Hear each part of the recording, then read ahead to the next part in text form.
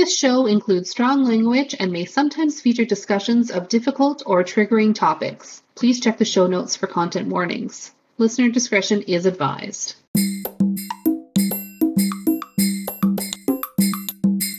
Welcome to Movie Catch-Up, a podcast where two friends work on reducing their movie backlog. Each episode, we serve up a double-feature discussion of movies we've selected for each other to catch up on. I'm Greg. And I'm Leanne, and we're still chasing our big break. Today we're talking about Glitter and Crossroads. Before we get into the movies, in preparation for this music star turned actress themed episode, we asked on our social media which pop star or stars made the best transition from music to acting. Thank you to everyone who responded. That was great. We got some good answers here. So a few of the names that people gave in response to this question included Lady Gaga, Justin Timberlake, Mandy Moore, and Janelle Monáe.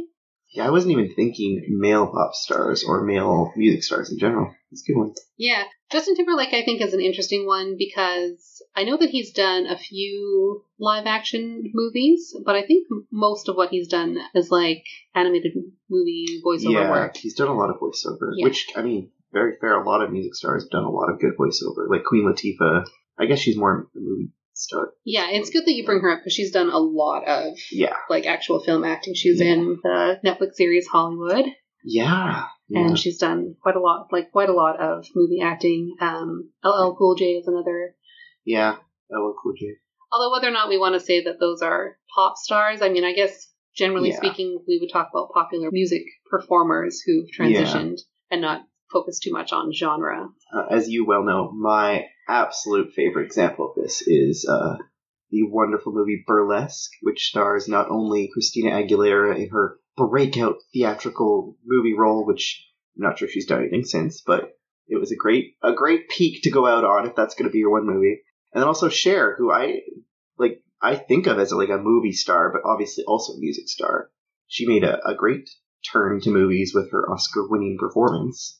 Moonstruck is one of my favorite movies ever. So good. Everything she's in is really good. The movie she was in, Mask, which I believe she was also nominated for an award for that, is also really good, very heartbreaking. She was nominated, I think, for Mask before Moonstruck, and was pissed that they didn't give her the award. Yeah, I think that's right. Yeah, that's when she showed up in the Bob Mackie dress, the iconic one with the headdress. Yeah. Presented an award, I think. Yeah. And then, of course, Dolly Parton, 9 to 5. Yeah. I mean, of course, Madonna had quite a long film career for a while there. She was in a lot for like a stretch of time there where she really refocused her career into acting. Not that a lot of it is very highly regarded at this point. Yeah, if we would say that she made a successful transition into acting. I mean, she was in a lot of things. I think she won a Golden Globe for Evita, which is still regarded as very bad casting, but you know. But she hasn't done a lot of movie work after that, so I'm not sure I would say that. There was a stretch of time where she was in a lot. Mm-hmm. Like, she's in quite a lot if you look in like a 10-year period there, but I want to say like in the 90s. But even if her casting in Evita is controversial, I really enjoyed that adaptation. I've seen it a number of times. I think we own it on, I'm going to say VHS, maybe DVD, probably VHS. I have a lot of very iconic movies on formats that we can't watch anymore at home. Yeah. Well, maybe we should jump into our two stars we're going to talk about today. So for you, I picked the Mariah Carey vehicle, Glitter. You in the hat. Can I talk to you for a second? Excuse me, ladies, but I gotta talk to you. That was you singing, right? Man, I knew it. I knew it wasn't Silk.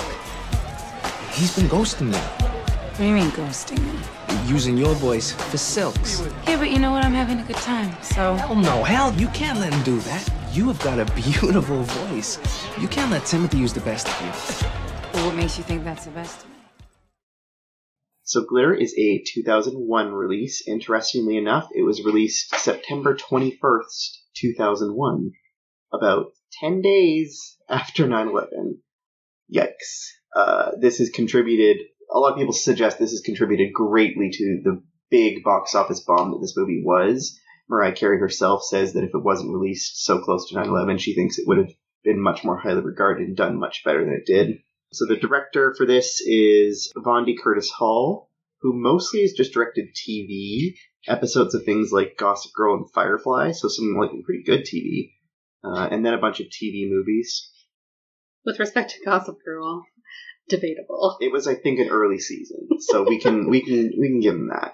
I'm not sure that's to anybody's defense. I mean, as far as TV acting or TV directing gigs go, getting a job on Gossip Girl is probably not like super looked down upon compared to some other things you could be directing. I'm just thinking overall of like narrative quality for that show. Fair. Well, he didn't write it, so. You've heard me talk at length about Gossip Girl, Yes. so you know my feelings very well. So obviously, as I said, this stars Mariah Carey. It's probably best to put it as it stars Mariah Carey plus others because, I mean, there's not a lot of names in this movie. The other name that I would say in this is Terrence Howard. The big surprise for me in this movie was Padme Lakshmi. Is that her last name? Who's She is best known as being the host of Top Chef. I was really surprised. In this? She plays the pop singer that they use Mariah's Silk? vocal. Yeah. Got it. Interesting. I'm sorry if I'm saying her name totally wrong. Never seen that show, but that is interesting. And then the other name from here I will bring up is Max Beasley as Dice, which we will get to. That name I had to look up because I thought for a while there, is this just a weird-looking Ewan McGregor? I'm confused. We'll get back to it. So on the tomato meter, this is probably the lowest thing we've ever seen on a tomato meter. This is a 6% critic score. 6%. We'll get to whether or not we think that is justified. The audience score is a 48%, which to me, maybe still low. I don't know. We'll get to it. The tagline is a strength to survive, a desire to dream. So this movie is about Billy Frank, a shy young multiracial girl who's sent away by her alcoholic mother at a very early age. We flash forward to 1983. Definitely not the late 90s, early 2000s. It's definitely 1983. Billy and her friends are spotted by a rec producer, Timothy Walker, who wants them to sing backup for his latest pop music discovery. But when super DJ Julian Dice hears Billy's incredible voice, he makes a shady deal with Timothy to get her for himself. Soon, Billy and Dice are making hits inside the studio and falling in love outside of it. Eventually, the pressure of her newfound celebrity puts too heavy a strain on Billy, forcing her to decide what she really wants from Dice and what she wants for herself. So I picked this movie for you when we talked about potentially doing a pop star or singer gone into acting. This is something I've only seen on TV I've seen it at least once all the way through on TV and then a few other times just here and there. And I remember mostly seeing this after hearing about how bad it was. And then, like, not thinking it was that bad and, like, kind of wanting to justify it because I love Mariah Carey and I feel like seeing her in things since this, especially, like, Precious, where she was really good, and other things since that she's been really good in, like, she can actually act. And I didn't think she was that bad in this, and that if this had gone a different way, she could have had a career more like a Cher or something, where she was up for awards. I think she was maybe even nominated for Best Supporting Actress for Precious. She's really good in that. So that's kind of why I thought I'd pick this one. So what were your initial thoughts, any preconceived notions you had going into this? I remember when this movie came out and hearing really terrible things about it. I remember that it was pretty universally panned as being really just absolutely really terrible. So I didn't really know anything about it too much going into it beyond that. I did kind of come across the tomato meter rating, and I was very surprised that it was 6%. So I was a little bit nervous going into it. I've seen some shit. A lot of it has much higher score than 6%. I'm pretty sure The Greatest Showman has a much higher score than 6%. And I think this is better than The Greatest Showman as far as a movie. Just going to say that right away. I think The Kissing Booth, the movie both you and I hated, and a movie that you graciously watched for me after I ranted at you about it for a solid hour, has a higher... I mean, not hitting double digits is bad. Oh, yeah. Bad. It's worth noting that both of these movies were incredibly hard to find to watch. They were not available on any existing streaming site that is available to us here in Canada. So we've had to do a little bit of... Oops, I accidentally found this. What a coincidence. This is on a site that is, we'll just leave it at that. We found them. Yeah, definitely had to dig for... And even having tried to find a way to obtain them not on streaming was also a challenge. Very difficult. If I was in the States, I could get one for like $5 to $10 rental or something. Only one of the two of them. Yeah. I mean, I ended up finding a version of Crossroads that had a commentary track over the whole thing. And I was just tempted to watch it because I couldn't find an actual version of Crossroads. That's the one that I ended up with. It's same with Glitter, but I didn't watch the I ended up watching the actual version, obviously. But I was really surprised that Crossroads specifically was so hard to find because I, of course, have seen it. And I know that there are people out there that like it and it would be like a cult classic kind of thing. Yeah. So to not even be able to find it on like Google Play or like YouTube or Amazon or something like that was very surprising to me. We've been able to find some much lesser known movies. Oh, yeah. A lot easier than this. Yeah. So, I mean, Camp was easier to find than these two movies. Something. Yeah. That's saying something. But generally speaking, I was actually surprised by the movie overall and how much I would say that I enjoyed it. It was a little bit slow to get started. But once we get to the point where, Billy is older and she's an adult and she gets into this deal with dice and everything like that, and the movie really starts to like move forward, it does get interesting.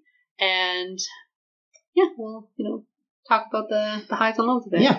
So let's get into some of the good. What was some of your highlights of this movie, the best stuff for you?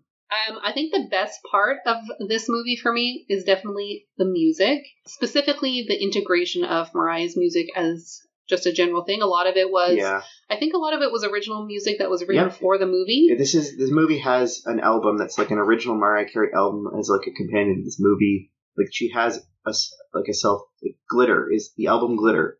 Interestingly enough, same as the movie, got panned, did not sell very well when this came out. But a lot of people think it's one of Mariah's best albums, that some of her best writing, some of her best music came off the Glitter album. And 17 years after, in 2018, it went #1. Wow. After A Star is Born, which we'll talk about, the Lady Gaga version came out, Mariah fans felt that this was unjustly given a bad reputation, this movie, being very similar to Lady Gaga's version, which she was getting praised for. And they just shot this thing right up to #1 on iTunes or something like that. And it got its #1 17 years after it came out. Yeah. The fact that there was an album that went with the movie, just the way that the music was integrated, it fit with the story. We'll talk more about the music in Crossroads, but like between the two of them, the music in Glitter, in terms of like how it serves the story and the way that it is integrated, feels much more natural and was just generally very well done. I mean, as soon as she sings for the first time, it's very obvious that, Mariah Carey she's the shit. She's a star. She's crazy talented. Yeah, that's one of definitely the highlights of the music for me, too. Interesting that how little non-Mariah Carey music is in this, too, compared to Crossroads, which we'll talk about. Mm-hmm. But it's very much a Mariah vehicle on all fronts. I know that I'm not sure how much of it, but I know that some of the story of Glitter is supposed to be biographical, but I know that like the fact that Billy is biracial is supposed to be part of that. Yeah, for sure. Some of those other elements, I don't know enough about Mariah Carey's life to sort of identify them, but I do know that was a major component. I do, but I don't. Yeah, but I do know that was a major component of this story, and I think that was part of the reason why it received bad reviews, but I don't. I mean, it's been a while since this movie came out. It's almost 20 years. So I don't have it sort of fresh in my mind why, but I think I remember that being as like a negative that people pointed to for whatever reason. Weird. For me, I actually like Mariah's acting in this. I think it's pretty good. It's not great, but I think she's doing a pretty good job for what she's asked here. I think personally, the thing letting her down here would probably be, for me, the directing and the writing doesn't seem to be...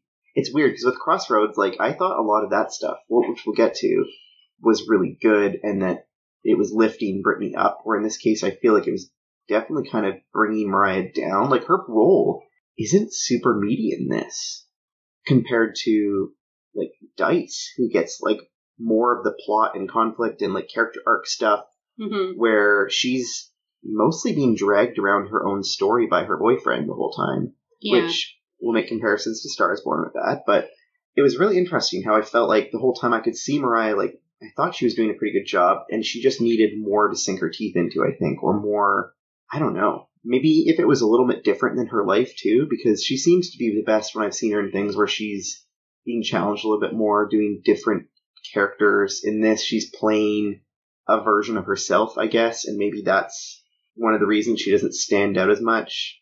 Also because, like, asking Mariah Carey to be this up-and-coming, naive pop star is a little bit, maybe that's a challenge. I mean, she's Mariah Carey. From the moment you hear her voice, you're like, yeah, there's going to be a million people sweeping down to, like, pick her up, sign her on a record deal. She is one of a kind, an icon. Mm-hmm.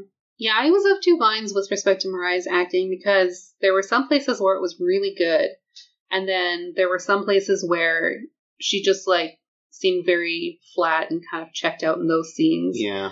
And it was, like, very strange. I agree. There were some scenes where I don't know if she was trying to act opposite to kind of how Dice was acting and, like, bring herself down and subdue herself because she's being, like, controlled by him or something. Like, I thought a lot of the best stuff was about her mother, and specifically the ending I thought she did really good with.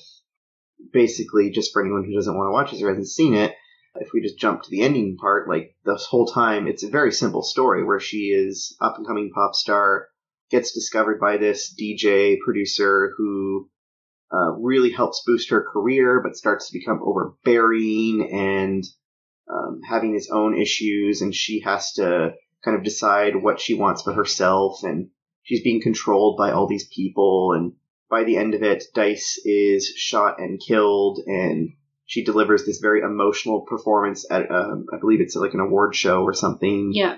And gives this great speech and sings this wonderful song and receives a letter from Dice that he wrote before he died, where he's found, or they've found, he's informing her that they've found her mother that she's been looking for this whole time, and Mariah reunites with her mother, and it's like a very sweeping, emotional stuff that, like, got to me, and in a very similar way to the ending of, like, A Star is Born, except this one's obviously a little bit more of a higher note than the end of, like, A Star is Born. I think if it had ended off with her singing the song, which is very similar to it's how just the A end of Star is Born, then it would be, the parallels would be much more clear. The relationship she has with Dice, that's definitely pulled from her actual life, because her relationship with Tommy Mottola, who was her producer when she first came out, was very controlling like that. That whole thing about him, like, flying off the handle at her wearing anything, like, remotely revealing, was very true to life. I don't know if you remember in her very early career, whenever in all of her promotional things on her albums and stuff like that, she would wear, like, turtlenecks, and, like, she was, like, very conservatively dressed. And then when they eventually got divorced, like, she took a hard left turn into, having more control over how she presents herself. So that part is definitely related to the biographic. And it's interesting how that's also the trajectory of A Star is Born, basically, too. Because, like, in A Star is Born, in a similar way, like, I've only seen the Lady Gaga version because I'm uncultured. I've seen part of the Barbara one, but not all of it. And he's very much like, he's the vehicle to get her famous, and then he starts to break down, he's really controlling of her, and I guess it's not as much controlling, but, like, as his career goes down and hers goes up, the rift happens, and he ends up dying. It's like, it's a very weird how the trajectory of both the movies are very similar. To me, the whole time I'm thinking, so this is Mariah Carey asked to make a version of A Star is Born, or wanted to be in the newest Star is Born. They wouldn't cast her, so she's like, I'm going to make my own. It's just going to be A Star is Born fanfic, and I'm just going to file the serial numbers off, as they say, and it's just going to be slightly altered. In the end, I'm going to meet my mother instead of just being sad, and it'll come out like a little bit of a happier note, but basically the plot elements are all there, which isn't super shocking because this kind of a up-and-coming ingenue is discovered, and then the person who discovers her is the reason of her downfall or their downfall, and they have to split, and for her to rise, he has to fall, and like all that stuff is very common in these kind of stories. So I'm not shocked, but it was very similar. In this particular movie, the fallout results because the label thinks that all of the songs on the album that they're producing sound too much the same, because Dice is trying to be so controlling over the writing of the songs and the productions of the songs. And when Billy says, I think that I should, work with some other people just to mix it up, then he realizes that he's being forced out, and he says some things that he later regrets. But by then, Billy's like, you know what, I've had it with the way that you know. They go to an after party at an awards show, and he flies off the handle and forces her to leave because she's talking to another guy, another musical performer who she ends up being able to work with once she gets out from underneath his control. Even just like the things that she's wearing, that she's being told to wear by, her stylist and her publicist, people who are, she's not choosing this stuff for herself necessarily. And, he's treating her like she's deliberately, dressing herself in a way that's going to make people look at her, which is kind of the point, because she's trying to establish herself in the public so that she can be successful. And he's constantly working against her, even though he's also trying to help her. It's a weird dichotomy. And it's interesting how a lot of his actions are framed as like Dice is doing the right thing for her. At least I thought a lot of it was framed like that. Like, she goes to her first music video shoot, and they're basically wanting her to be naked and like have all these naked men writhing around her, and she's super uncomfortable looking, like deer in the headlights. And her publicist comes running in, and like, this is the first time meeting her publicist, and just spewing things at her, like, you're going to do this. We're going to get a whole new look for you. And she's so overwhelmed, and the only person standing up for her in that scene is Dice, but he's doing it in a way where he's speaking for her. She doesn't get to make the choices or anything. He's making these choices for her.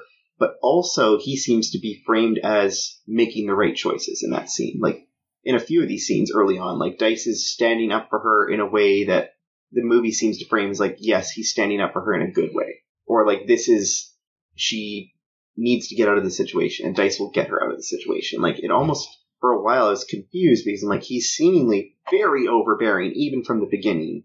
But also, no one is standing up for her. She's not standing up for herself. He's the only one that seems to have her interests in mind. Mm-hmm.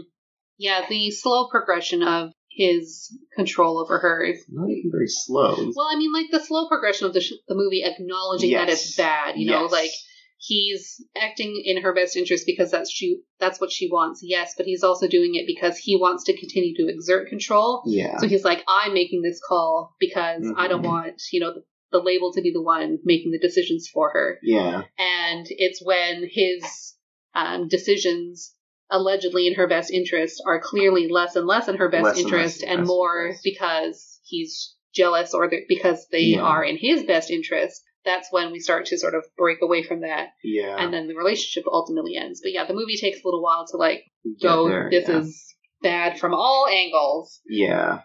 So as far as other positive things I've got down on my list, personally, I really like a lot of the fashion in this movie. I thought a lot of the sets were really fun. Like, some of the club sets were really fun. I liked a lot of the visual stuff in this movie. Apart from, like, the weird use of slow-mo, which we might get to, and some, like, weird visual effects. I thought it was filmed pretty well. Like, for a movie filmed in 2001, like, it looked pretty good. Like, it didn't look like a shoddily thrown together movie. I thought it, like, the quality of that part of the filmmaking stood up. A lot of the sets were really great in the clubs. I especially like the one outfit I want to bring note to is, I think it's one of her second or third outfits she's wearing, where she's in the club for the second time. She's got her, like, weird baseball hat on that's, like, flipped up, and her pigtails. And I think it's used on a bunch of the posters. And like, her sports top. And it's super cute. Mariah Carey in pigtails, super cute. I thought it was great. A lot of her looks are great. Yeah, the first club shot where they're all in the cheetah print, it's great. Mm-hmm. Or leopard print or something.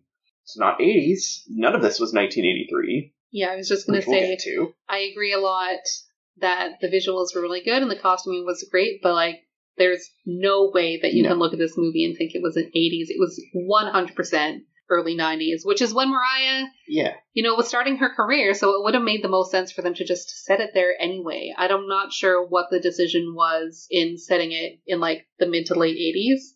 Wasn't she, like, late 80s, kind of when she got her start? I think her first album came out in 92. 92. I'm not sure exactly of what the year is, but... I agree. It needed, like... It's a very 90s-looking movie. Yeah. Very 90s, which I'm not going to... Like, even the little cap she was wearing with, like, the flipped-up rim, like, that's a very iconic 90s, like, early 90s look. All the club scenes were... This was not an 80s the music was club. very, like, early 90s. Like, everything about it. This is the 80s. Everyone wants to dance. Like, well, they're not dancing to 80s pop or some sort of 80s style influenced music. Like, this is all very, like, early 90s, a lot of R&B influence. Like, it's Mariah's music. It's not going to sound like it came out of the 80s. Yeah. Which, I mean, yeah, so a lot of that's in the bad thing. Well, we'll maybe get to that. But as far as taking it out of this is supposed to be the 80s, the music itself and the visuals itself I did enjoy. I did like Billy's relationship with her two friends for the most part.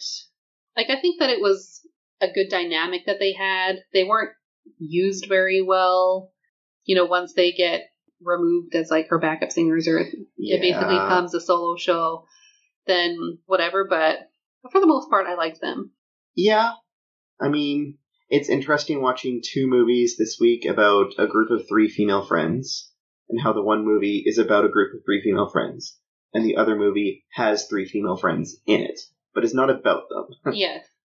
This is very much Mariah's story, and her friends are there as mostly comedic relief, which there's some funny scenes of them, like, being comedic relief, and that part worked for me, but it was a little unfortunate that it's like every 15 to 30 minutes in the movie, it's like, we're going to pop back and, like, have a 30 second to 1 minute scene, like, oh yeah, they're still there. Like, she'll phone them at the apartment, or they'll be watching her on TV at the apartment, and then they'll be at a party, maybe. Yeah, we'll get to some of that stuff.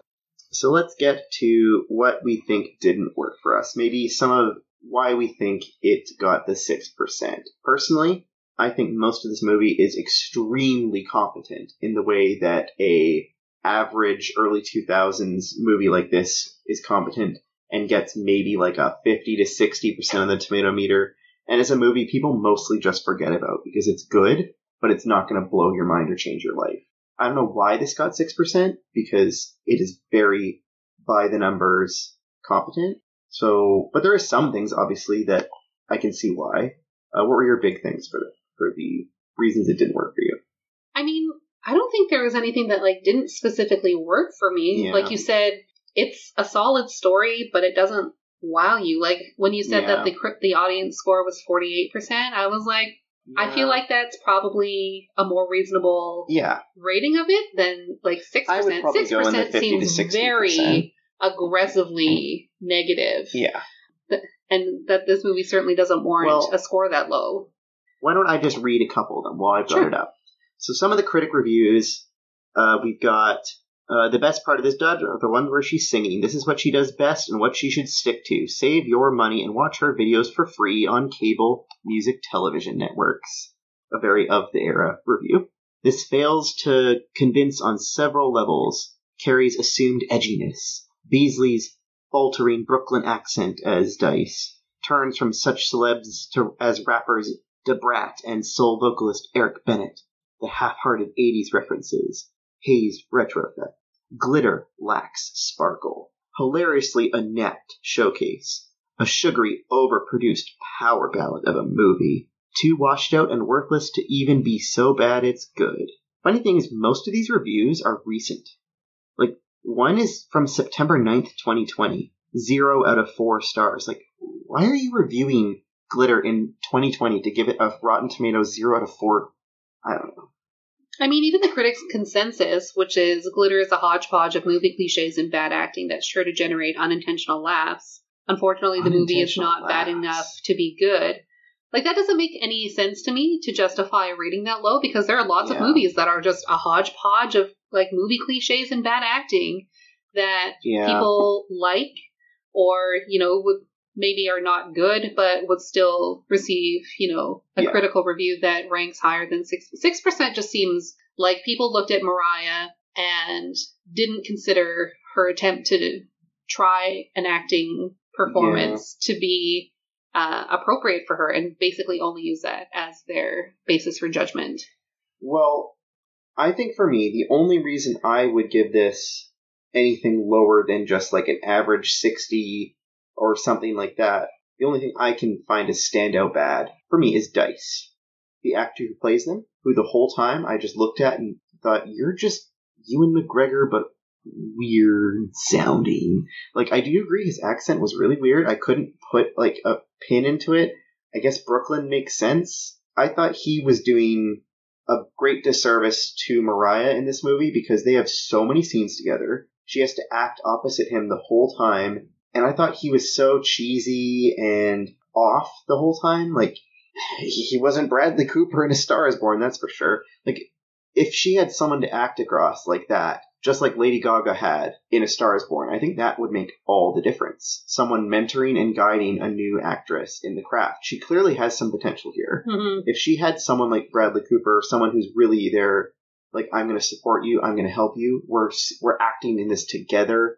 Whereas she's just seemingly acting across from this one-note, hammy guy. He is just such a weird character. Like, he's showing up to an awards event with a unbuttoned silk shirt, bare-chested, with just his tacky necklace that just says Dice on it. Whenever they're having sex, he's wearing his weird necklace that says Dice on it. It's really long and probably dangly, and, like, that seems uncomfortable. Like, it's just gonna dangle. I don't know. He's so weird. There was a whole trend of videos on TikTok not very long ago, specifically about that kind of thing, about, having sex with your boyfriend or whatever, and whether or not he takes off his jewelry. So it's very funny to me. The answer is yes, you take it off. There's no positive way to frame that. And I think that also definitely works to cement that this movie is not set in the 80s, because that is, again, a fashion style that was very popular in the early 1990s. He's wearing tight leather pants the entire movie. Leather is probably a big thing in the 80s, but, like, again... He looked like he came out of an NSYNC music video the entire time. Oh, absolutely. I think the other thing about Dice is, like, his character is at 11, like, the whole time. Yes, that's what I'm saying. Yeah. I think, like, have a gradual progression into madness, like Bradley Cooper's drug addiction and all this in Star is Born. He's not going from, like, a 3 to an 11. He's going from an 11 but caring about her to an 11 but caring about himself. And that's the only real shift, I think. I think, like, in a lot of other movies we've talked about, like, certain performances like that, and even for Mariah's performance, it really comes down to the type of direction that they were given, because it was obvious that he was performing that way because the director was saying, do it like that. Yeah. So, there were choices that were being made, and some of those were maybe not great. Also, from the start, if someone introduces themselves as Dice or Lucky Sevens or whatever he calls himself, and he's a DJ, and he wears outfits like that, and he says, I'm going to make you a star, you don't do it. You walk the other way. He had stranger danger written all over him from the first time we meet him. And, like, Timothy, the other guy she's with, who seems like an actual established producer, not some random DJ from a club who came up to you, who, like, clearly has ties into this music industry and, like, dresses like a normal person, has a normal name, like Timothy. Like, I would go with that person, personally. Even though he turns out to be a murderer and a terrible person. But we didn't know that at the start. Even though he used your vocals for his girlfriend's music career without telling you or giving you credit, or a lot of other shady things, and then... At the point in the movie, though, like, I don't know, this Dice guy had no written all over him. It just comes down to Billy having this very trusting personality and this naivete in the industry where somebody's, like, really excited about her talent and, like, really wants to work with her. And you kind of get swept up in that, where, Timothy is somebody who, maybe is a little bit more professional, but clearly is not interested in promoting you so that you can have success. Like, I think she had a good sense that she was always just going to be a backup. Well, she said, like, at that point, like, hey, I'm just doing this for fun with my friends. We're just backup dancing. It's like, it's just a chill, fun thing we're doing. Yeah. Yeah, definitely. She it was only more agrees to do it Dice's 'cause dream. her friends wanted to. Yeah, her being catapulted into stardom was more Dice's dream for her. Yes, and less her personal dream for herself. I just think with Dice, it would have been a much more interesting choice if he had had some sort of growth in that way. I feel like if you fix the problem with Dice, this movie becomes a lot better. I don't know if it becomes... Maybe that's one of the big reasons people gave it a 6%. I think it reflects badly on Mariah, his acting. And he's really the one who gets a lot of the story beats in here. Like, he's the one who is in debt to this Timothy guy for $100K, can't pay it off, is having this emotional arc of, like, not being useful to Billy anymore after she's kind of gone her separate way to become a star, and he's just making music in his house with his friends and, like, is going through all this stuff, and so much of this movie is about him. Yeah, it definitely reads like it could be his story, but it's not framed that way. I mean, it wouldn't be a more interesting story if it was his story. Because Billy really doesn't have much of a character arc. She has, like a physical, like, I started off as this poor dancer, got discovered, became famous, but she never really changes. It's not even like a lot of other movies where she becomes conceited and big-headed. She's not, I know we're going to get to it, it's not like in Cheetah Girls, which we will make you watch, where Raven-Symoné, and this is the same with like Josie and the Pussycat, things like that, where it's like, oh, I don't need my friends and my backup dancers anymore. I'm the star now. I'm the best one. She doesn't have any of that come with her fame, really. She is the same the whole way through the movie. Josie and the Pussycats is a very interesting thing to point to, specifically because that movie is a lot about being brainwashed by the movie or the music industry. But that's I think Josie and it's a common trope in these movies for the girl group, the one to get conceited and think she's above it all or whatever. But Mariah never has a turn where she thinks she's above Dice or she's better than her current team or her producers, or she doesn't get what we kind of think of as a 2020 version of Mariah, where it's like, shoot me from my good side only, and like, and she's gonna just show up late and like all that kind of stuff, right? We don't get that Mariah in this at all. We don't get scenes of Mariah performing where she, in the middle of a song, is telling her backup singers to not sing her part of the song. No, we don't. I recently saw, there's this trend on Twitter where people put together like a so-and-so said, and it's just like a bunch of clips from them with videos where people are like quoting, like posting tweets of like quotes of things that they said. Yeah, I've seen that. And the Mariah one is incredible because a lot of it is about the weird questioning about Jennifer Lopez and like the weird beef that they had. But there were definitely like a couple of performances where she's like yelling at her backup singer, like, stop singing my part of the song, like in the middle of her performance. Or even like she's told the audience to like stop singing along with her, like all kinds of stuff. Oh, so that would have been a character. She is capital D diva. Which is why I think she's a much better actress than people give her credit for. Because she, like, if you see her in things like, he come back to Precious, like, you would never know that's Mariah just because of how she acts in that. Mm-hmm. I definitely think she needed a little bit of an arc in this, though. Like, an emotional journey through not just things happening to her and her being thrust into fame, but for her to take an emotional arc through that, which we would have got with the mother, which is another thing I want to bring up, is her whole plotline with her mom. Like, this movie starts with, like, it felt like 5 minutes, of her as a kid and her alcoholic mother who had her come up on stage at the bar and sing with her when she was too drunk, and the burning down of the house, and like all this stuff of her as a kid, her mother crying and saying, I know you're getting set away from me, but I'll find you one day and we'll be reunited, and all this stuff, right? It's all set up. And then it's really not touched on in the movie, except for 2 very short scenes in the middle. One where she goes looking for her mom, trying to find records of her, and the records stop and they can't find her anymore, and she's very sad about it. And then another time where she sees a woman on the street who may or may not be her mother, who is singing and looks a lot like her mother, and she like walks past this woman.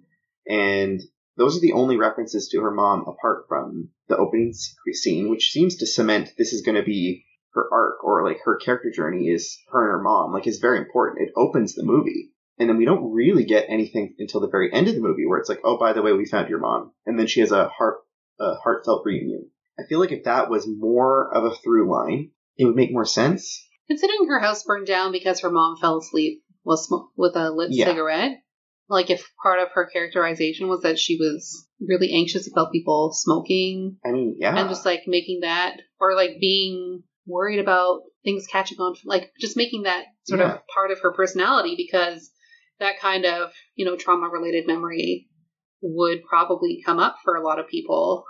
That would be a worthwhile way of carrying that introduction through the rest of the movie. Even if she wanted to become famous so that maybe her mom would see her on TV and come find her. I think I was definitely expecting that to be an element of it. Yeah, and then it really seem to be. No, it wasn't. But, like, if she wanted to become more and more famous and really get her name out there, like maybe my mom will come find me again or something like that. Like, I was even surprised that, like, her mom in the end is living a well-adjusted life just somewhere in Maryland, just totally fine.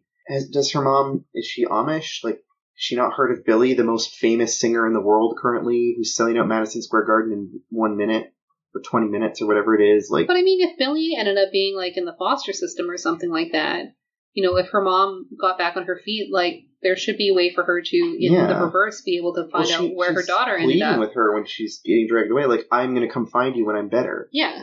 And then they just kind of like weirdly bookend it with a happily ever after. It's not like, hey, Mom, did you ever actually come look for me? Yeah. We don't get a scene where, like, I looked you forever, but they said you were dead, or, I don't know, something, right? Yeah, and they barely even say anything to each other at the end of the movie. Basically, Billy shows up in her town car, and her mom comes out, and they, like, smile, and they embrace, and then, like, roll credits. Like, that's the most that we get out of it. I think I, like, got a little bit emotional about it, because, like, it was a good scene. Yeah. But, like, they definitely could have done more with it. And tying it into, like, her reading Dice's letter made it more emotional. Yeah. She's reading the letter of her dead boyfriend that's like, oh, by the way, we found your mom, and it's like bittersweet and all this. But, yeah, I don't know.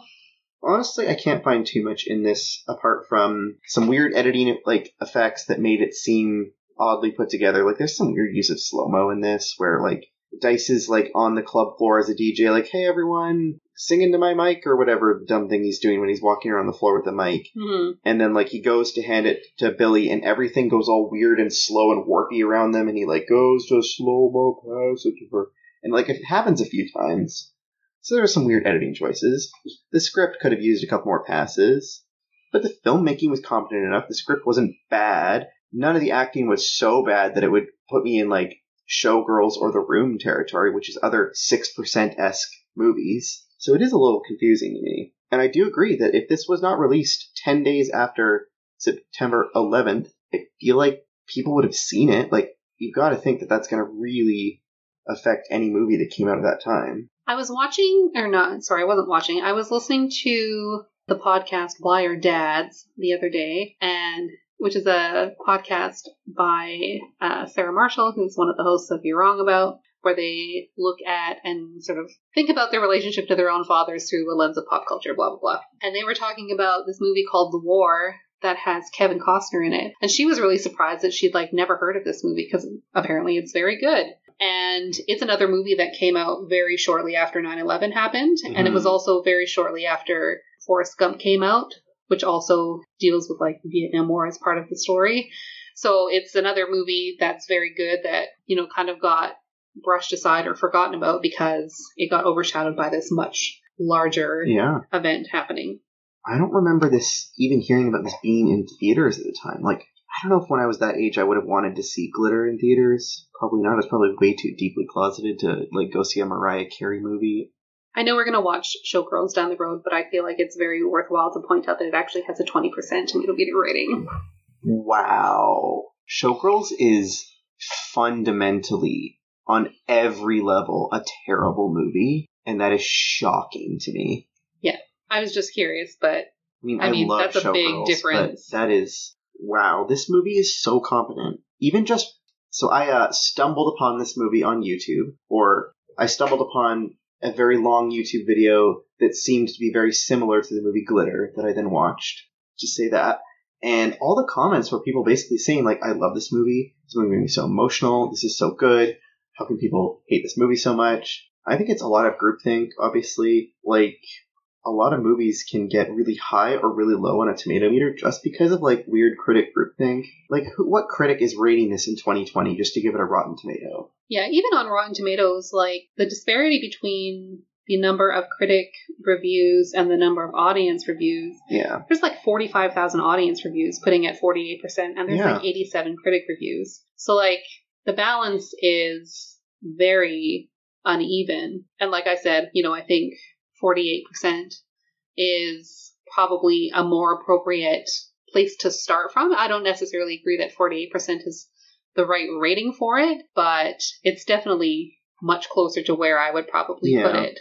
I would be very interested if they had done this just as A Star is Born, with maybe a few twists in it to make it more Mariah, how that would have done if it even just had the prestige of A Star is Born, because A Star is Born is not particularly a great movie in the sense that, like, why has this been remade so many times when it's not a great story, really? It's just a very simple story that they keep remaking. Mm-hmm.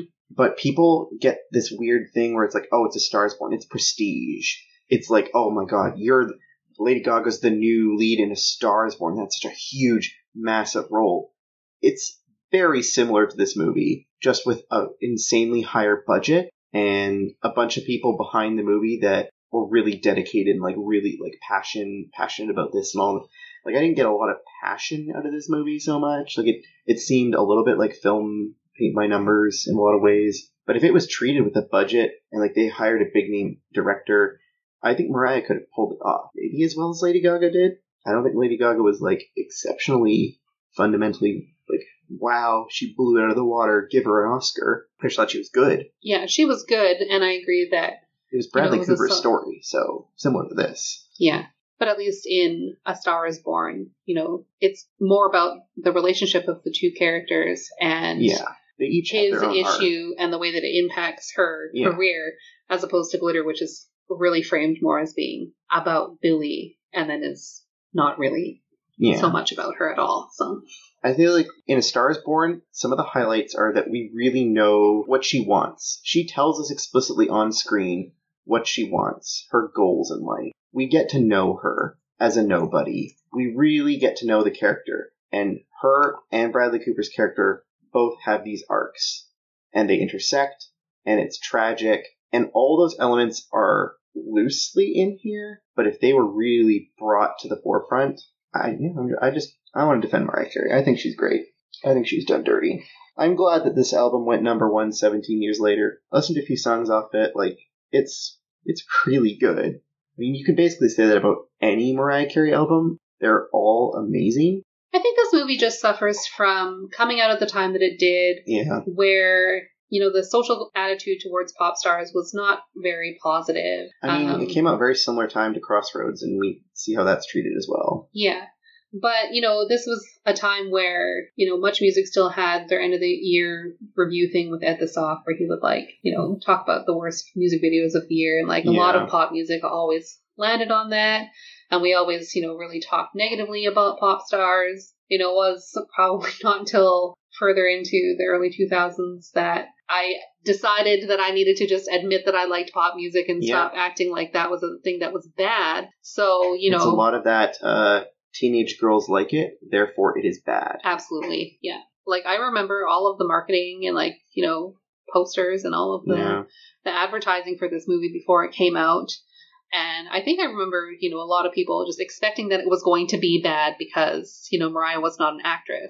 But beyond that, I don't think I really remember much. And then, of course, you just remember hearing that it was bad. And then that acted as, a catalyst for me to never go out and watch it and form an opinion of my own. So, but here we are.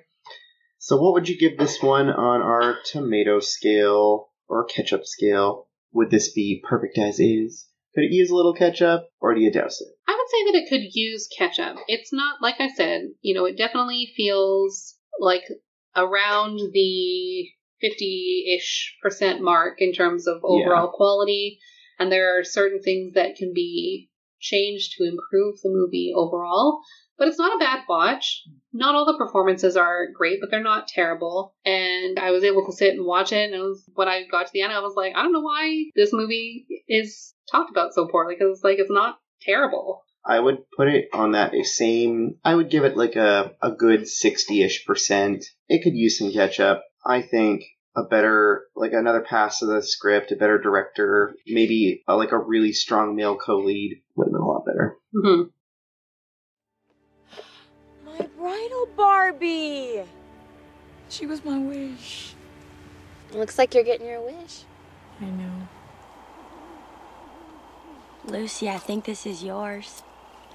My locket. What did you wish for? I wanted to find my mom, to see her again. Did you ever find her? No, she lives in Arizona, and my pop, he doesn't think it's a good idea, so.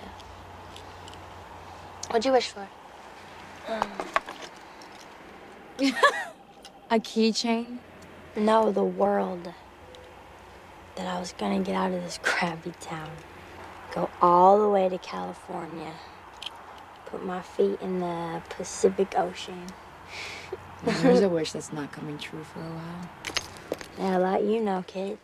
What's that supposed to mean? So for you, I asked you to watch the 2002 release Crossroads, which stars Britney Spears, Taryn Manning, Zoe Saldana, Justin Long, Dan Aykroyd, Kim Cattrall, and Anson Mount.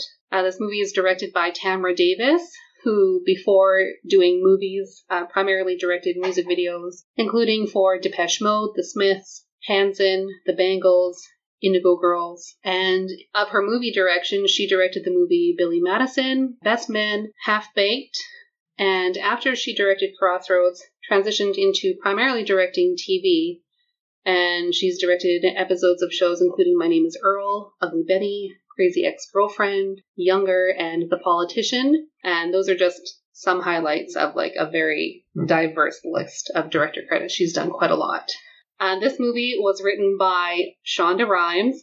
Yes, that Shonda Rhimes, who has written such shows as Grey's Anatomy, Scandal, How to Get Away with Murder, just to name the big ones. The tagline for this movie is Dreams Change, Friends Are Forever. And it has a tomato meter score of 14% for critic and 34% audience. More than double Glitter. Wow. Much lower on the audience percent, though. Yeah.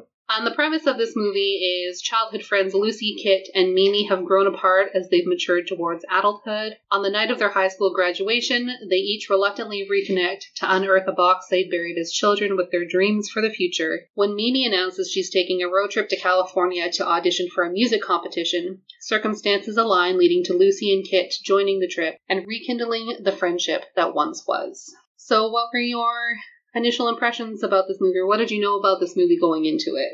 So I knew like a fair amount. I think I'd seen like even a few videos on it, specifically Lindsay Ellis's former ego, the nostalgia chick, did an episode on Crossroads that I'd seen a couple times. I knew a decent amount about it because it was the Britney Spears movie. Like I knew it as the Britney Spears movie.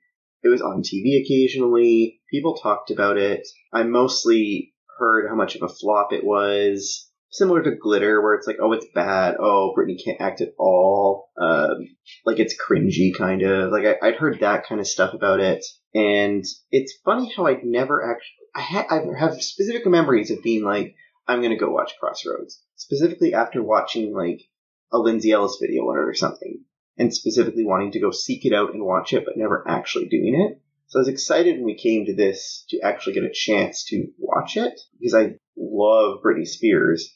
I was a closeted Britney Spears fan for a long time, just loving her music before I just like became an open Britney Spears stan. Weren't we all? Femme Fatale is her best album. I Will Fight People. I love her.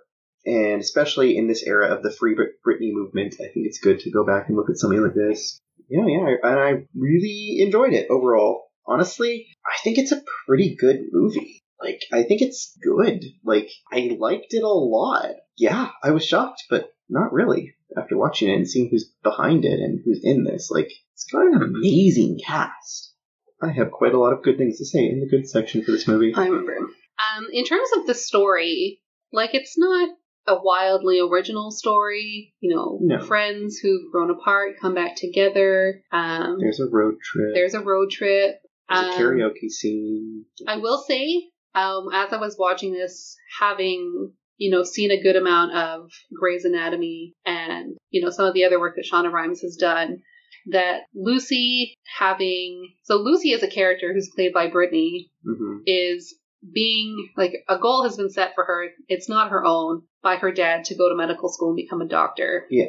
And her mom left when she was a child. And part of the reason why she's going on this road trip is because she wants to stop in Arizona so that she can find her mom and reconnect with her. And I just thought it was very interesting, based on Shonda Rhimes' largest body of work, that we have a character who's supposed to be going into a medical field who has an absent or distant mother. So it was very much in her wheelhouse. There's Shonda Rhimes all over this. Oh, yeah. I watch everything Shonda Rhimes pretty much religiously. I've fallen off recently. I stopped Grey's Anatomy after season th billion when they killed off everyone I cared about.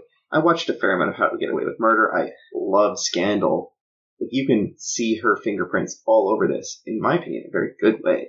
This is a traditional road trip female friendship movie, which we shit on female friendship movies. I just want to say that. And female friendship movies are great, and we need to stop shitting on them, because movies like this are wonderful. Seeing these girls, I love how, that's my favorite part of this movie, is the three girls, because all of them are important to this movie. All of them teach each other things. They all grow from each other. And by the end of the movie, all their lives have been interwoven in this way that I thought Shonda did a great job of writing it. The script is so solid, gives them all stuff to do, especially because it gives the heavy lifting to the two friends and not Brittany, which is a very good call. I will say that now. But it works. I really like the script of this movie. Yeah, I think it's worthwhile to talk about the fact that, we talk so negatively about female friendship movies when movies about male friendships or male group friendships are made constantly, and everybody always upholds them even when they're ridiculous and trite and predictable. Yeah. A lot of this reminded me of a proto Cheetah Girls, which I'm going to have you watch soon, and so it'll be interesting to compare the two, but this comment is not going to make any contextual sense to me until I watch this movie. I'm not going to say why it reminded me of that, basically, but just, I love movies like this, where you've got the three girls all representing different archetypes. I like, Lucy is the kind of shy, nerdier one that, her big thing at the beginning of the movie is that she didn't want to leave high school being a virgin.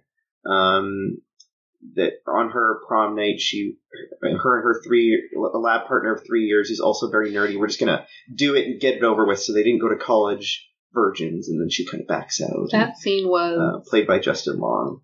Real weird. I liked it. I have a few comments down about that scene because it was one of the cutest, most awkwardly, romantically adorable, weird sex scenes ever. I love it. She walks out with to this cheesy Marvin Gaye song, wearing his tux shirt and just underwear on, doing the stupid dance, and it was cute. I mean, there's definitely parts of it that are good. The fact that she gets into bed with him and then she's like, okay, read the list and yes, remind me why we're doing this. The list is so funny. The part that bothers me is when she decides that she's like, no, I'm not ready to do this. I've changed my mind. And then he's begging her to please just have sex with me so I don't go to college a virgin. I'm people going to college virgins is very common. Also, being a virgin is not a bad thing, despite what everybody will tell you. And it made sense for Justin Long's character, I thought. You're not serving, any good for anybody by begging her to have sex with you. It was just... It didn't turn weirdly rapey or anything. No. It just was uncomfortable. I guess. For me, I thought it was cute. I thought it did a good job of setting up Lucy as a character even. I like that Lucy has talented at repairing cars. She's really good with math. She's really quick-witted and smart. And she just had all these cool things going on for her that I did not expect Brittany's character in this movie to have any depth. I'm just going to say it. I thought this going in was all the characters were going to be very one note. That they were all going to have one trait and just be very static, where everyone kind of had a lot going on. Zoe Saldana and Taryn Manning are incredible, incredible actresses that I've seen deliver some of the best work in other things. Taryn Manning in Orange is the New Black is an amazing character and actress. And Zoe Saldana, just like anything she's done, she's been great in. I love her in Guardians of the Galaxy especially. And I really liked what they brought to this, both their characters. Taryn Manning just being like the burnout pregnant girl, but then like, you know, teaching Zoe Saldana's character to fight, and just the great scenes they all had together, and how she's also a wannabe singer, and Zoe Saldana being like the uppity one that's like the rich popular girl, but then like having all these problems with her boyfriend, and like they were all given stuff to do and character arcs through the whole movie. There was a lot of care put into that I was not expecting going into a 13% or whatever Rotten Tomatoes movie that everyone pans. Like, they're good characters. They have stuff in the script to do, and they deliver on it. So Mimi, who's played by Taryn Manning, her character, when we first meet her, is a pregnant teen mom. It's framed as though she got knocked up by her high school boyfriend. Yeah. But then we learn later on that she was at a party around Christmas, and a guy offered to drive her home and took advantage of her. And at the end of the movie, we find out that the person who did that was actually Kit, who is played by Zoe Saldana, was actually her boyfriend. And that really comes to a head. So part of the reason that Kit is going on this road trip is because her fiance, is going to university in California, and he's been dodging her requests to come home to visit, continuously says, oh, I can't right now. So seeing an opportunity to go on this road trip, she decides that she's going to go and surprise him, which of course doesn't turn out well. She finds out that he's cheating on her, and also it comes to light that he's responsible for her friend being pregnant and the fact that he raped her.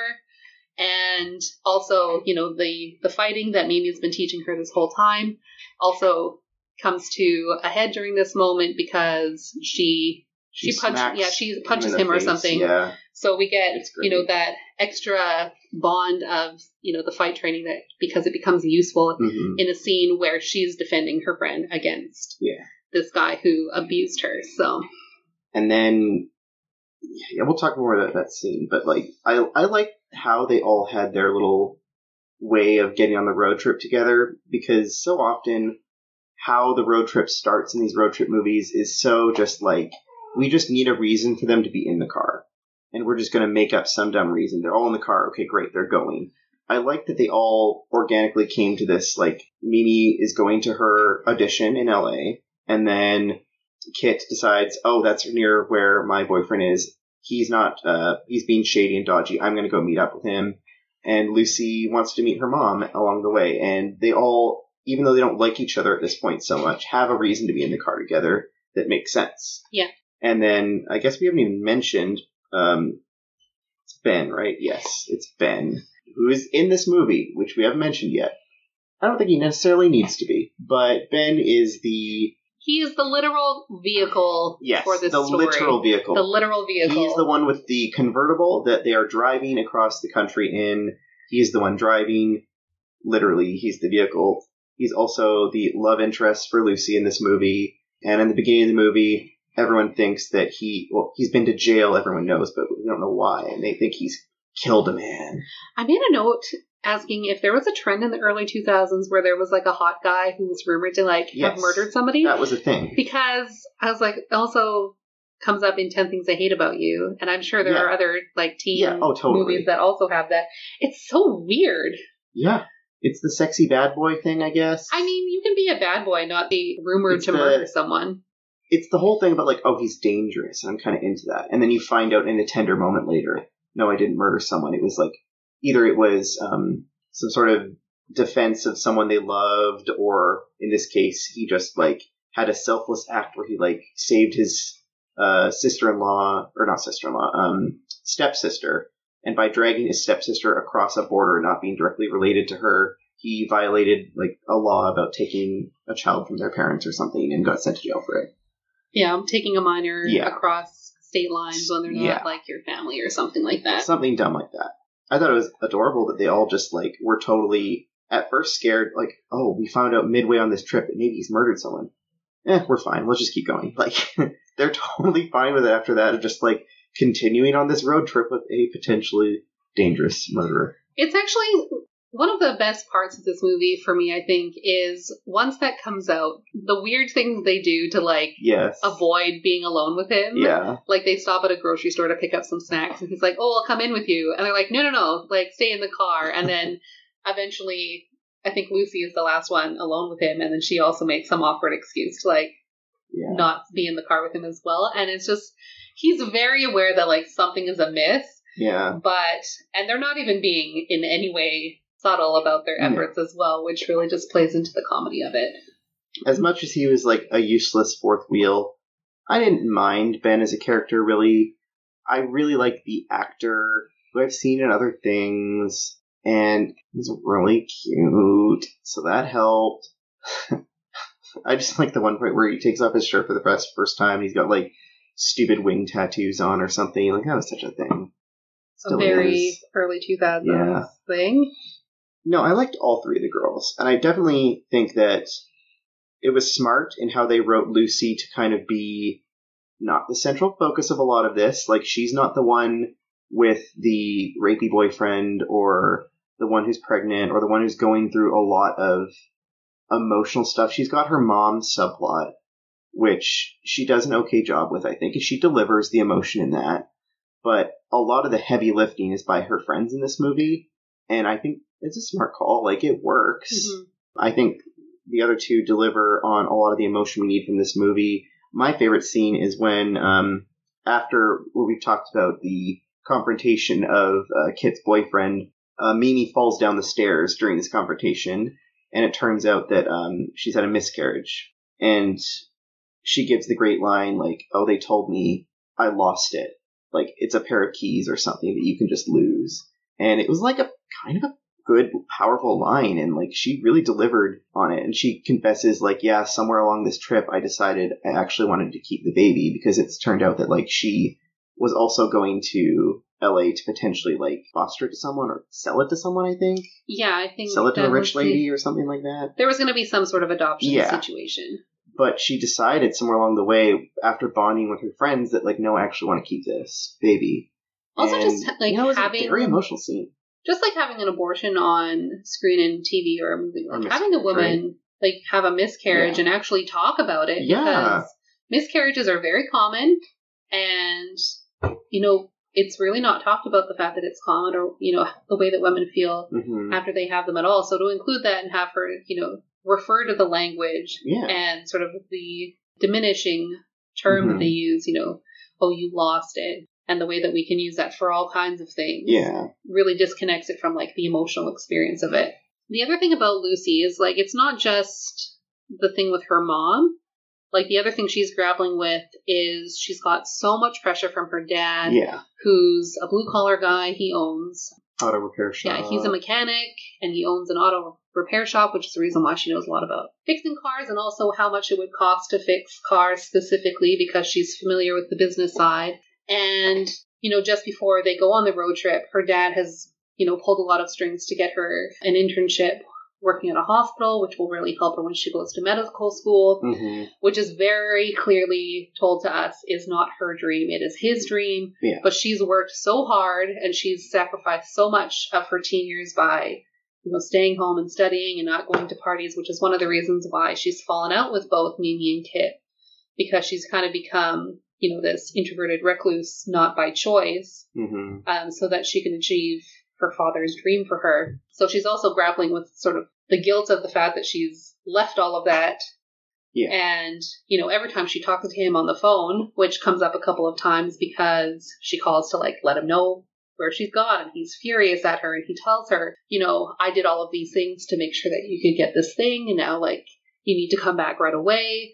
And she also calls him because she wants to go home when they have a fight. And she's about to call him. Yeah. Well, she does call, and then she hangs up just as he's answering the phone. Yeah. But, they've had an argument And it's very clear that being on this road trip for an extended period of time is going to be emotionally and mentally taxing and is not worth, the potential outcome for her. Yeah. But, then they have a tender moment where she decides, I'm going to stick it out.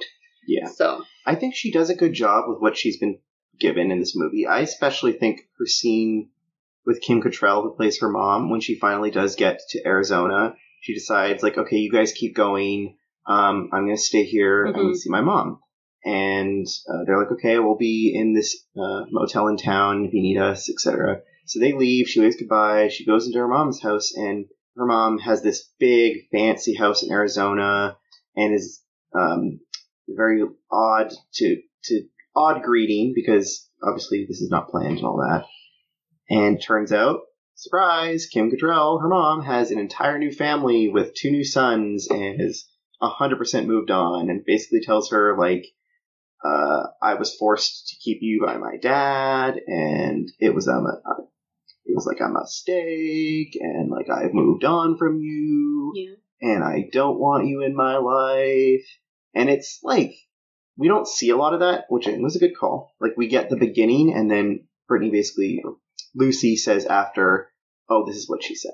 So we don't have, like, the whole scene of her being told all this, but we get a little bit of it, and I think Brittany does, like, a pretty good job of, like, the sudden realization that she's having looking at these photos of these young kids that Kim Cattrall has, and, like, realizing all this. Like, it was good. Yeah, her mom even, like, takes a phone call during the time that they're together, and I think Lucy asks, like, if she can hang around so she can meet, like, her half-brothers, and she's flatly told, like, no. Like, there's a very clear line being drawn between, like, you are my old family, and this is my new family, and, like, never the twain shall meet. And I think she really does play well at, like, the emotional defeatedness of, like, traveling all this way and being stonewalled like that. Yeah. So let's talk about things that we didn't like about the movie. I still have more I want to talk about that I like. Okay. I really liked a lot of this movie. We can just get the fashion stuff out of the way. I liked a lot of the outfits in this. Surprise, surprise. A movie set in 2002 has fashion I think is fun. But I especially loved, I screamed in joy when she goes on with her stuff to join, Lucy goes to join them on the car ride over. And her road trip outfit of choice is a bucket hat. And it is glorious. I missed the bucket hats. Brittany in the bucket hat made me so happy. And the whole movie, I'm just writing down notes like, there needs to be more bucket hats. Where's the bucket hat? Bring back the bucket hat. And then they have a scene on the beach later, and she's wearing the bucket hat again. I think it might even be a different bucket hat this time. It was wonderful.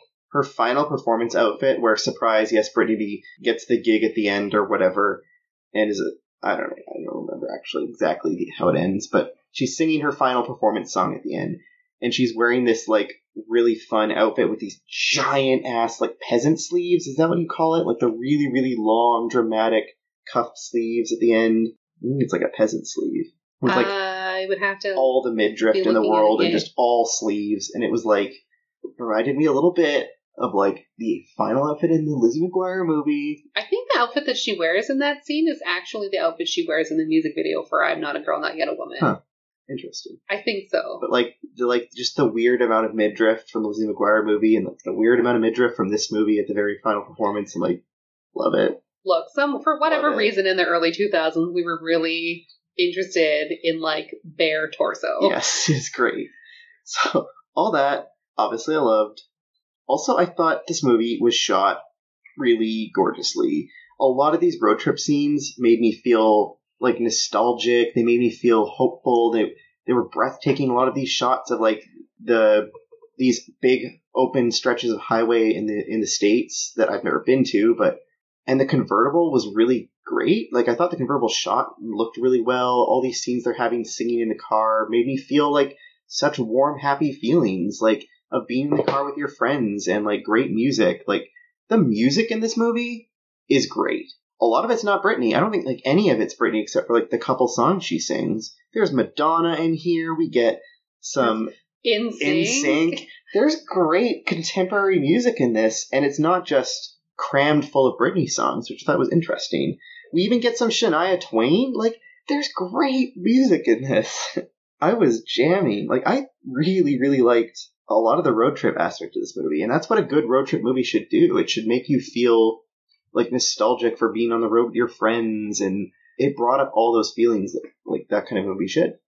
I think with respect to, like, the feel of some of those wide shots when they're traveling, Yeah. really speaks to Tamara Davis's experience as a music video director. Yeah, that makes sense. Because that's a very common thing where you get these, like, wide shots and they're intended to invoke a specific feeling, in like a 3 to 5 minute music video. 5 minutes is probably on the long side.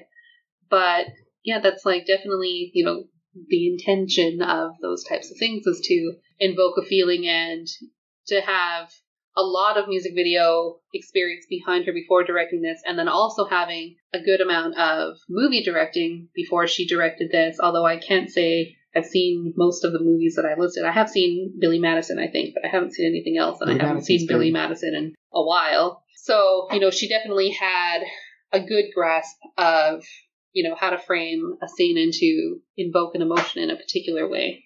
I got all my notes about bucket hats. And we briefly touched on it, but I just want to mention Dan Aykroyd is amazing as the dad in this. He is one of my favorite, like, always playing the dad actors that does such a good job. And he plays, like, a lot of different types of dads, which, if you're going to be pigeonholed into just playing the dad and everything, at least, like, play different versions of the dad. And he's really not in this movie a whole lot. Like, he's in, a good amount of the beginning, and then we get the couple callbacks to him throughout. But the casting in this, like, even casting Kim Cattrall for one scene where she's as the mom, like, she does a great job. Like, a cast. Mm-hmm. Even Justin Long showing up for the one scene he was in. Like, I know Justin Long only plays, especially in this time period, he plays his one character. He's pretty good at it. Awkward, very awkward, nerdy. I love him in Ed. He's great in Ed. Yeah. I mean, I really like this movie. I have other random things down, but I think that's most of what I wanted to touch on. Do you want to do a real quick, like, lightning pass of just very quick mentions of things that you liked that don't need a lot of discussion? I just have weird random things written down. Like, I really liked Mimi's denim bag with all the buttons on it.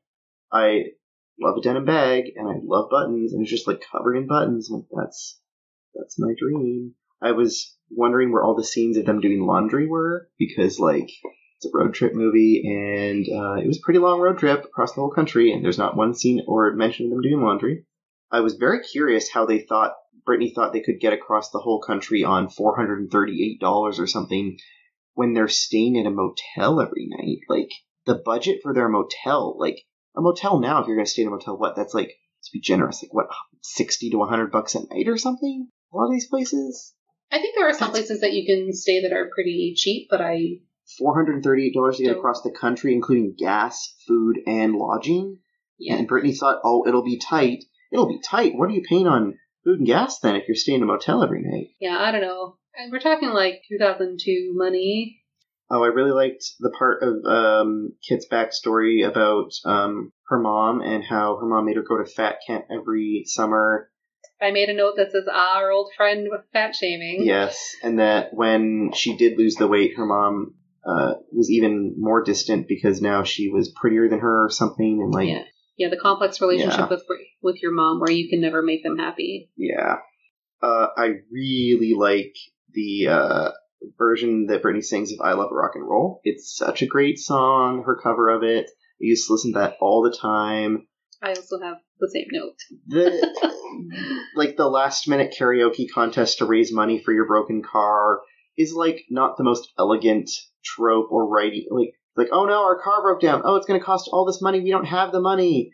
And then Mimi's like, oh, I know what we can do. And it's like a last minute, like, karaoke contest in town. And it's like, I'm into it. I love a karaoke contest. Even just the fact that Lucy was able to, like, say, it's exactly this problem. Yeah. It will cost exactly this much money plus labor.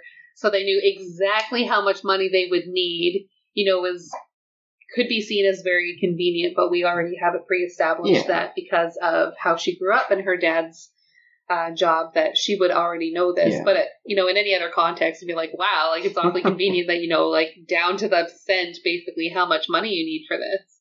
I love that when they're singing in this karaoke contest, it's not like, oh, the best singer wins the money or whatever at the karaoke contest. It's everyone's going to sing their karaoke number, and we're going to pass around jars, and everyone's going to tip them, and whoever gets tipped the most wins. And I'm just sitting there like, it's just a drag show then? Like, it's just a drag show. You're just passing around jars and tipping a bunch of ones at a bunch of people performing on stage. They're just drag queens. Which, then I wrote the note down, like, this movie needs more drag queens. It's a road trip movie. They should have, like, pretended to be drag queens and stopped at a local bar and, like, done a drag number to raise money. I also wrote down that I think it would have been better if they were all witches, but, you know, I don't know. It was the scene where they were going to uncover their box in the middle of, like, a dark woods in the middle of the night, and they're all, like, gathered around. I'm like, they should all be witches, because that makes everything better. Witches and drag queens would fix this movie, is what I'm saying. And more bucket hats. Or I'm over the whole virginity being the most important thing ever in these teen movies, but we touched on that. I like the scene, but, like, I agree that, like, why does that have to be such an important thing in all these movies? I think that also just comes back to the weird way that we tied virginity to Britney, because that was, like, a whole thing with her when she first started to gain popularity. Should we talk about things we don't like about the movie? If I can find any, I guess. Okay. Yeah. I would say one of the big things for me was the integration of Britney's actual music into this movie was really weird and clunky and, like, did not work at all. I don't know. It kind of worked for me. Like, the fact that it starts off as, like, poems she's writing in her journal, and then he sets it to music, and then, like... It just didn't feel like it fit the tone of the movie for me, based on, like, all of the other music that had been used previously. I did come around on the fact that I'm Not a Girl, I'm Not Yet a Woman is actually, like, a pretty good song, even though the title is not great. I like it. It's one of my favorite Britney songs. It's just one of those songs that got heavily lambasted in the public when it came out. I wasn't in public discourse at the time when it came out to know that. You're lucky. So there was just, like, a lot about, you know, like, the framing of the title and everything, and, like, what it was supposed to mean, and blah, blah, blah. And it was just people being really stupid about something that was, I think, it's relatively straightforward. It's such a good song because, like, it is that awkward thing where, like, you're not a little girl anymore, but you're still in this awkward in-between place. You're not a woman yet. You're not a girl. And you don't know how to feel about your body, how about other people should feel about your body, about, like, your sexuality and all this stuff, right? Like, you're in this weird place, and this movie does a good job of, you know, kind of capturing some of that. So I thought it was a good song to pick. I kind of like that it starts off as, like, these poems she's writing, and then Ben, who's, of course, like, a talented songwriter, piano person or whatever, like, sets it to this song, and that scene... The word you're looking for is musician. Musician, whatever. Well, not just a musician, but someone who, like, composes. Composer. Yeah. I'm looking for the word composer. There you go. He composes the music to set to her lyrics. I just wrote down, like, I can't believe this Ben guy invented I'm Not a Girl. This actual murderer and songwriter Ben. This 35-year-old Ben who murdered someone and is driving these 3 girls across the country to sell the one girl's baby to a rich lady. Ben wrote I'm Not a Girl. This is just, like... I was having a lot of fun with Ben because he's clearly, like... She's a teenager. She just graduated. And he's... I don't know... He's been to jail. He's in his late 20s? I think he's supposed to be in, like, his early to mid-20s. Okay, well, you know, he's got a full winged back tattoo and is a murderer. And, like, it's just... it was so weird how, like, this, like, baby Britney, his love interest in this movie is, like, some back-tatted prison guy. And it's, like, who's writing he invented I'm Not a Girl. But you know what? He respected her boundaries, and he respected her agency, and you can't help who you love. I liked Ben in this movie. I don't want to shit on him like some of the other male leads in some other movies, but... I think calling him a male lead in this movie is incredibly generous. Who else is a male lead in this movie? He is a supporting actor. He's got a whole character arc in this movie, too, and, like, he's pretty important. I guess. I don't think we need him here, honestly, but... I mean, I guess Britney can't write her own song, so we've got to have him write it for her. Well, I mean, she wrote the lyrics. He didn't. Yeah. It's weird. That scene was just funny to me. I kept laughing because I'm like, oh my god, Ben, he invented the song. I think it was just something about that particular song being used. Also, like, she seemingly didn't have a single, like, thought in her mind to, like, set this to music. It was like he was really, like, the creative force here or whatever. I don't know. I think that's one thing about this movie is, like, there is a lot of indication that Lucy was musically minded and that she did want to pursue music. Yeah. But, like, there's not really a lot in the movie up until, like, the point that it happens that really supports that. We get a couple little things, like, at the very beginning of the movie during graduation, one of her teachers comes up to her and her dad and like, oh, so you're going to continue to take voice lessons when you go to college? And her dad interrupts and goes, no, she's going to be way too busy taking all these science courses and biology and chemistry and all this other stuff. And, like, she has no time for electives. And it's clear that, like, it's something she wants to pursue, but it's not given, like, a ton of attention. Yeah. It's really until her friends force her onto stage at the karaoke and until Ben writes a song, like, composes music for her, that, like, she starts to be thrust into it, I guess. She doesn't make a lot of actual attempts herself to do it. I also just made a note that I think that overall the acting in this movie is, like, not great. Even from people like Zoe and Taryn, who later have done... It wasn't terrible, but, like, it wasn't great. It's not the caliber of acting that I have seen from Taryn Manning and Zoe Saldana since then.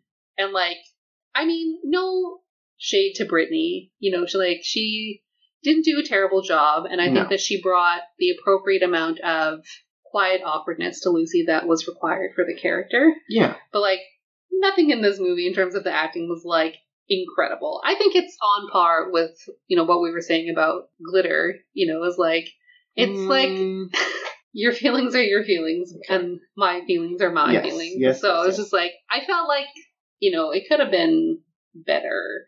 Yeah, oh, for sure. I think Mariah did some pretty good stuff in Glitter. Like, I could see a lot of why she could be potentially a good actress in there, at least. Like, I could see the spark of that. I didn't see a lot of spark here from Brittany that, like, oh, Brittany has a career. Like, I didn't see anything like that. From both Taryn and Zoe, I could see in this movie, like, oh, they could be really good. Like, they delivered on the emotion, especially when Zoe's talking about her mom and when Taryn has the scene talking about her baby. Like, I could see it in them. Like, I could see really good things coming from both of them. I thought Ben did a pretty good job. I really liked the parents in this. Brittany, yeah, I think she did what she needed to do. I think they made smart choices writing Lucy as the kind of character she was, and giving a lot of that emotional lifting to other characters worked for me. I mean, it's not trying to be, I don't know, the English Patient or something. Like, I think for the kind of movie this is, like, it's a road trip movie about a friendship of girls, and I thought they all brought exactly what they needed to, and it was wonderful. Yeah. I wouldn't say that there's, like, a lot of things that I didn't like. I think primarily it was the integration of Britney's music was kind of clunky, and, like, the acting was shaky in some places for me. Fair. But, yeah, overall, like, it's a passable movie. Like, it's not a movie that should have received as much negative criticism as it did. I've definitely seen worse movies recently. Yeah. Personally, if I had seen this when this came out and I was, like, in middle school or whatever, I would have probably been obsessed with this movie. Like, this is probably one of the movies I would have watched a lot growing up if I had seen it at the time, because it's like it's kind of feel good. Like, I really like the characters. It made me feel good. I like all the road trip stuff. Like, I love a road trip movie. And I think this is something I would have put on fairly frequently or flipped to anytime it was on TV, and had a lot of, like, good nostalgic feelings for if I'd seen it at the time. I feel like it's probably similar for a lot of people who saw this when they were kids. I'm almost surprised that this is a movie that isn't, like, a regular TV rerun kind of thing, because it definitely has that sort of feel to it, for sure. I'm confused at why this would get panned so much. Again, like, it's clearly got talented directing and writing and actors behind it.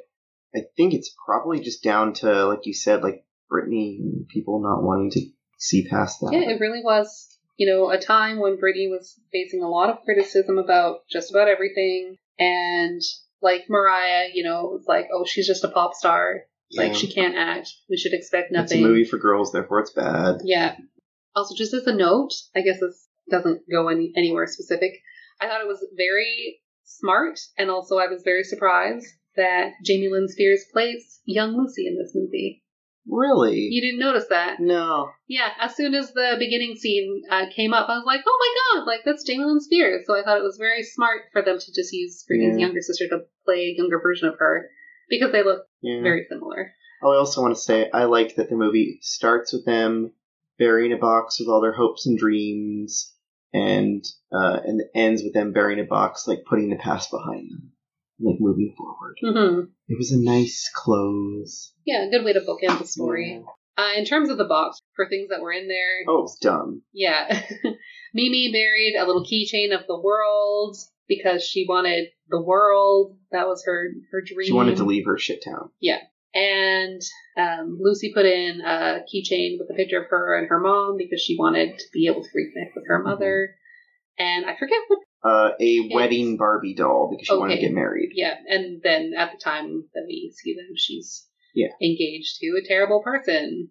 Yeah, I thought the box as a concept, all that was good, but I was just like, seriously, girls, you don't remember what you put in this box like 6 years ago because like you were like 10 or something when you put this box in the ground, and you're they also like dug like now. 6 inches underground to get that. I'm like, no, you're like, way. oh my god, the Barbie. I'm like, there's 3 things in this box, and you can't remember you only put 1 thing in the box. You probably spent the last year after putting that wedding Barbie in the box being like, shit, I put my wedding Barbie in the box and I want to play with it now. Like, you would remember that. You don't have, unless she's just had multiple wedding Barbies or bought a second one just to put in this damn box. That's entirely plausible. Yeah. I was like, really, movie? At least put some things in there they can dig through. Like, they were like, I remember, oh, what's going to be in this box? Oh, I don't know. It was like suspenseful. It's weird. Yeah. So where would you put this on our ketchup scale? Perfect as is? Could use some ketchup or douse it? I really want to put it as perfect as is. For, like, as it is. For what this movie is.